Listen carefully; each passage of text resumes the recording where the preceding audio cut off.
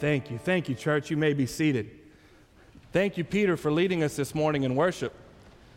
Choir, you were about to start some toe tapping up there a little bit.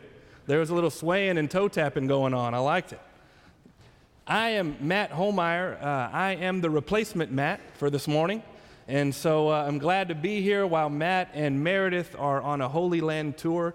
And he texted this morning, said they're having the trip of a lifetime and they're praying for us. And I'm very thankful to be preaching here this morning. I am, by day, I'm the Director of Ministry Connections for Truett Seminary and Baylor University. And by afternoon and Sunday mornings, I'm here as the interim discipleship pastor at First Baptist Church since April. And I'm very thankful to be here. Let me pray for us this morning as we enter into this time. God, we do thank you for this day. We thank you for the breath in our lungs. We thank you for our hearts beating, for the freedom and the ability to get up and be here today with brothers and sisters singing, praying together, sharpening one another, encouraging one another. Father, we acknowledge your Spirit has preceded us and is here with us in this place. We ask that you are faithful to speak as we have need. In your name we pray. Amen. Amen. Church, let me ask a question that will guide our discussion today. How can you be sure, how can we be sure of what we believe to be true? What assurances do we have of what we know or we believe to be true? Assurance is the theme today as we continue our journey in 1 John that Matt has had us on for the last few weeks. I think most people, probably all people, wonder from time to time in their life, whoever they are, whatever they happen to believe, about the what-ifs of our beliefs. For Christians, we ask, how do we know we're living in God's will for our life? It's a continual question we come back to. On a more fundamental level, am I really saved? At times, perhaps most of us wonder, how do we know that we know that we know? On an even maybe more fundamental level, is God real? What if this that we have wrapped our lives around turns out to be wrong? We have these worries. And I think history teaches that most throughout history have asked these questions, and it's okay to ask these questions. We shouldn't shy away from these when they come, for if the stakes of the answers to these questions are eternity and our soul, not to mention our understanding of truth and that which we are living our life by, then it's natural. There are moments or seasons where we wonder and we need to be assured all over again that God is with us and we are with God. Socrates is credited with saying that the unexamined life is not worth living, and I think the same probably applies to our faith. We need to examine the truths we accept from time to time. You're going to get a break today from Mississippi stories, but we're going to just trade those for South Texas stories, which are actually quite similar, just a slightly different accent. I grew up in a small town in South Texas named Kennedy, about an hour south of San Antonio. I was blessed to grow up with deep roots there. I was the fourth generation to grow up in that county and was surrounded by grandparents and aunts and uncles and great aunts and uncles and cousins. And perhaps most particularly, I was blessed to have my grandpa, Pawpaw, pick me up almost every day after school and to spend those hours from 3:30 to 6 or so, and most every Saturday with he and my dad working on our family's small little ranch. And we fed cows and tended fences, and it's South Texas, so you spray and cut brush incessantly and doing whatever needed to be done that a small kid could help with there on our ranch. And Pawpaw's word was gospel for my life. Whatever Pawpaw said, if Pawpaw said it, it was true, and you just didn't question that. Now, I was like any kid. My kids are here today, and they've been known to talk back, and I know I did from time to time to my parents. I'm sure I looked askance at my teachers growing up quite often, but you didn't question Pawpaw, or at least I didn't. What Pawpaw said was gospel, and he was full of these quirky South Texas sayings and knowledge. You know, here in Central Texas, if you go to Lowe's or Home Depot to buy it, you'll have purple sage. But down in South Texas, we call it ceniza. And Paul believed that when the Ceneus bloom was the only accurate way you could predict rain. And so he really rarely listened or took much credit in what was on KSAT 12 in San Antonio, but he took stock in Ceneus bloom and thought there was one particularly on Graham Road in our neighborhood that was more accurate. He really put particular stock in the predictive powers of this particular bush on Graham Road, and so I did as well. If we were sitting in the yard on a clear night, as we often did in the summer, they lived a block from us, and there was a circle around the moon, as there often is, he would say you have to count up the stars in that circle, and that's how you knew how many days from then it was going to rain. Now, in South Texas, it's not going to rain very often, but I still count stars when they're circled around the moon on a clear summer night. One day when I was a little older, we were cutting a fence post on a December day, a few days after the first freeze of the season. And we were near this mesquite tree, and we saw next to the tree next to us this wasp nest in December still full of wasps, which is a rare sighting. And Papa said, son, you know what? After a first freeze, wasps actually go dormant. And you can actually go pick that wasp nest off the tree, and you would not get stung. So why don't you go try it? Now this tested my faith in Papa. It wasn't that I didn't believe him, but the consequences of Pawpaw being wrong threatened my absolute trust just a bit. I politely declined his offer to walk over to the mesquite tree with a wasp nest and test his theory, but Pawpaw was not to be deterred. Pawpaw believed in his theory and was eager to prove the veracity of his claim to his young grandson. I learned a great lesson that day. Pawpaw put down his axe, and he slowly walked over to the wasp's nest, and he gingerly, amazingly, plucked it from the branch on which it was hung and was promptly stung 10 times. This lesson impressed upon me the importance of putting our trust and faith and belief in the right things and the need for assurance from time to time in what is truly true. It's the message of assurance and that which matters most in this life that John turns to in our scripture passage this morning. Matt's been preaching in 1 John for a few weeks, so if you've been here, you know some of the context and content of this letter. But for those that haven't been here, let me recap it quickly. John is writing to what is most likely a warring church, a church that's having some problems. They've been misled by antichrists, by those opposed to the ways and teaching and person of Christ. They've been led to sin and behavior unbecoming those in the church. They've been experienced discord and disunity in their midst as a result. And John writes his letter in kind of a spiral argument. He doesn't make A, B, C, linear progression of his thoughts. He makes his themes and his points, and then in kind of a spiral, he comes back to them as the letter progresses again and again. Love each other because God loves you. Abide in God, and God will abide in you. Remember what you have been taught. And by the 4th chapter of 1 John, we're on about, say, 2.5 times through the spiral of his argument. And we're back to God's love, or more specifically, how we can be sure we abide in God's love. John signifies the turn of his theme with these 4 words in verse 13, if you have your Bibles with you. He says, by this we know. By this we know that we abide in him and he in us. Abide. It's a favorite word of John. Some of your translations might say dwell or live, but it means to remain.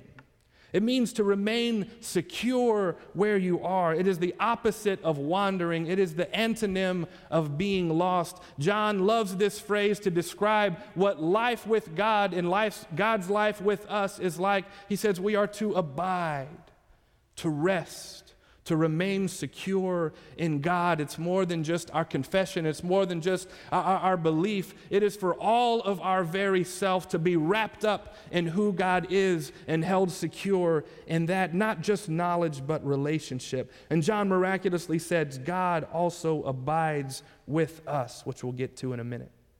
Up to this point, John has said that we should abide with God, and now he turns to tell us how we can be sure we abide. So to our question, how can we be sure of what we know, what we believe? John begins his answer in the second part of verse 13 We'll go through 3 points John gives us. First, John says, we know we abide with God because God has given us his Spirit. Talk of the Spirit can be a little anxiety-producing for us Baptists. We've developed good teaching on God the Father. We're comfortable with it. We major on talking about God the Son and accepting Jesus. But as Baptists, we've often been unsure how to talk about the Spirit. On the one hand, the Spirit makes us just a little nervous, I think, many of us. The Spirit can't be controlled, and most of us like to be in some form of control. The Spirit often works unpredictably, and we like to know what is coming so we can be prepared and have a program that deals with it. Frankly, it's a lot easier to live by a prescribed set of laws or rules that are set and secure from time on end, and they don't change. The Spirit, that we just cannot see or touch or put a leash on, that can produce some anxiety within us at times. And of course, we've seen the Spirit be abused by those who claim to speak in his name and follow their own agendas.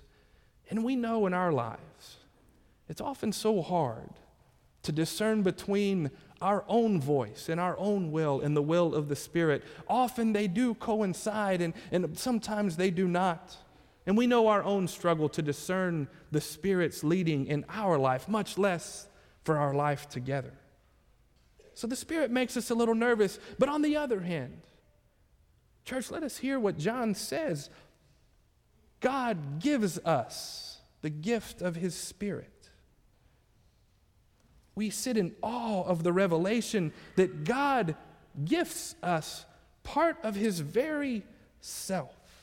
The same Spirit present over the waters of creation, the same Spirit that came in power on the prophets and enabled them to speak, the same Spirit poured out at Pentecost, the same Spirit in eternal triune communion with God the Father and God the Son, this same very full Spirit given to you and to me and to all who would call on the name of Christ to abide, to rest, to remain secure in our life and with us. This is one of the exceptional claims of John and of Christian faith through the centuries that no other religion dares claim. That not only do we believe, not only does God look after us, he gives his very self to dwell and abide within us. John writes, this is the first way we know we abide with God, that God has given us his Spirit. It is a seal of salvation. It is a bond of our relationship and enables us to live with God and for Christ in the here and now. We know we abide with God and God with us because God has given us part of himself.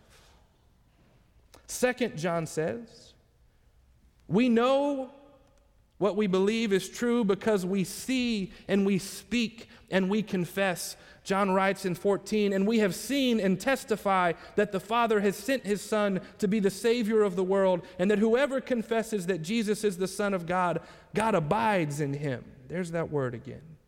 And he in God. I'm reminded of Jesus' words to his followers in many parables.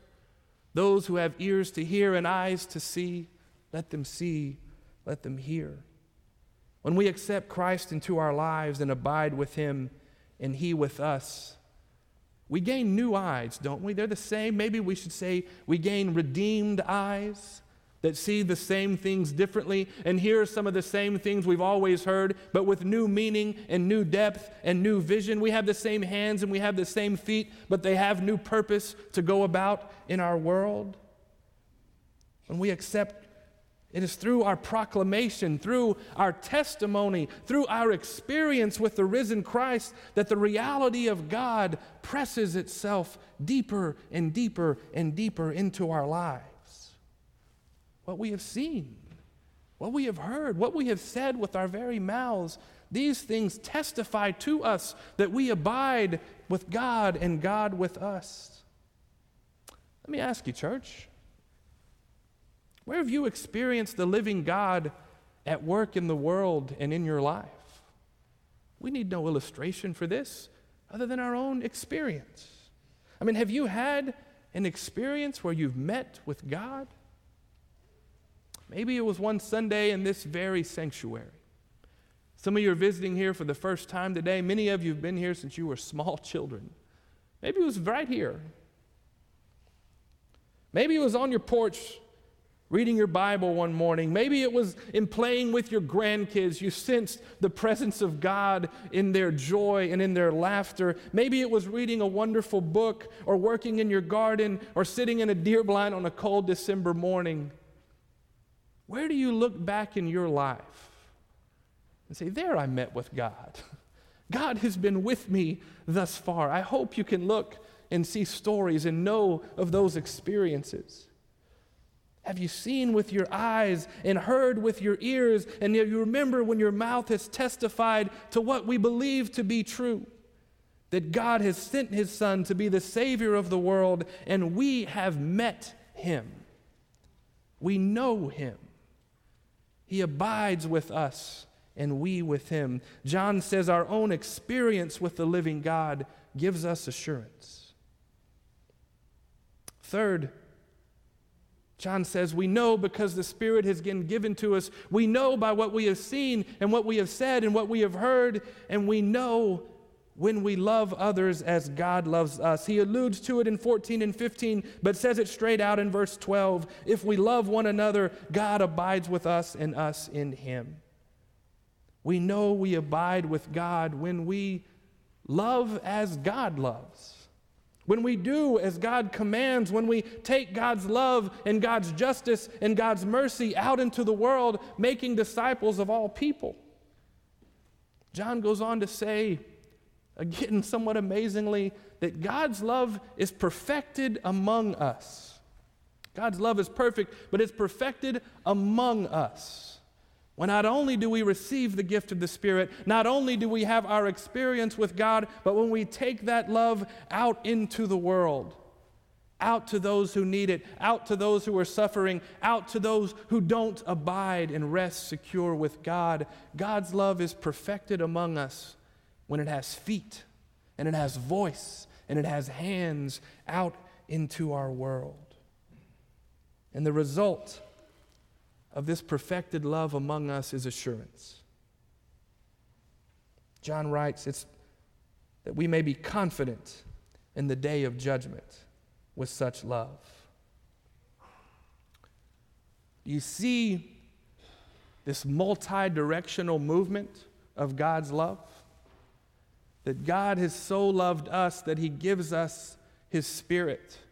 And we so love God that we see Him at work in the world, and we hear Him at work in the world, and we voice His work in the world, and love is returned to God, and it spreads out. God's love and our love combined out into the world for others. And with multi-directional love from God to us, and from us to God, and from God and us out into the world, God's plan for the world is accomplished. God's mission and kingdom goes forth on the actions and the utterances of little old us, and God's love among us is perfected.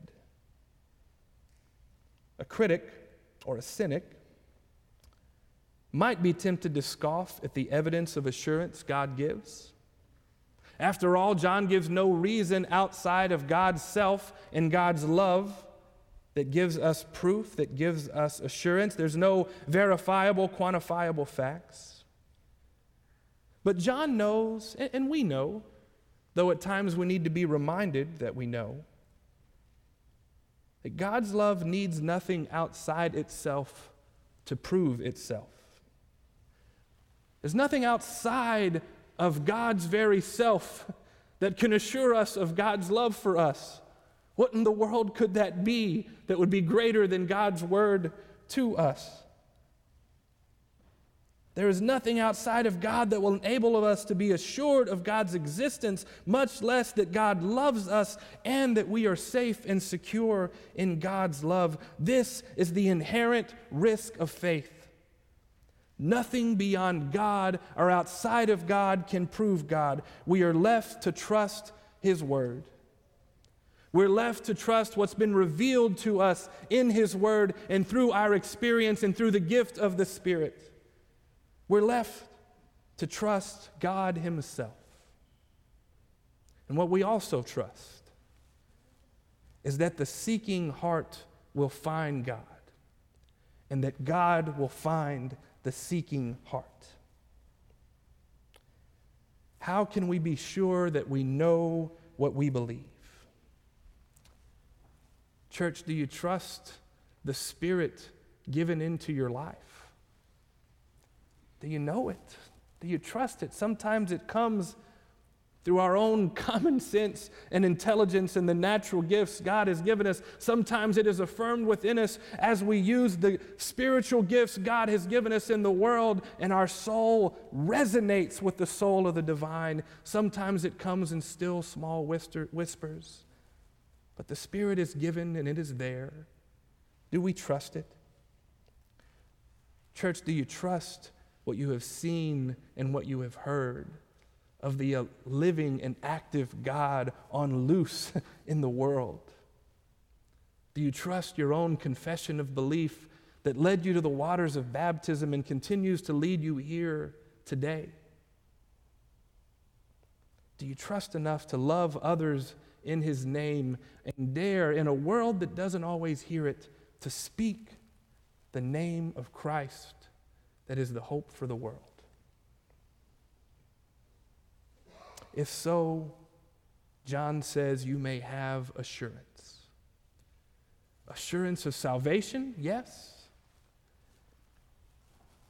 but also assurance to live today as a free child of God, no longer bound by sin, no longer bound by any expectation on your life other than to live as a loved child of God for Him.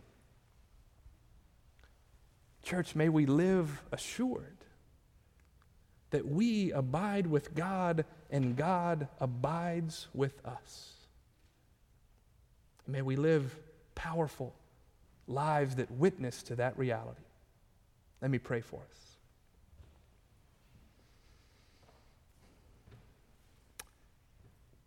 God, we continually stand of awe when we're called back to it in your word.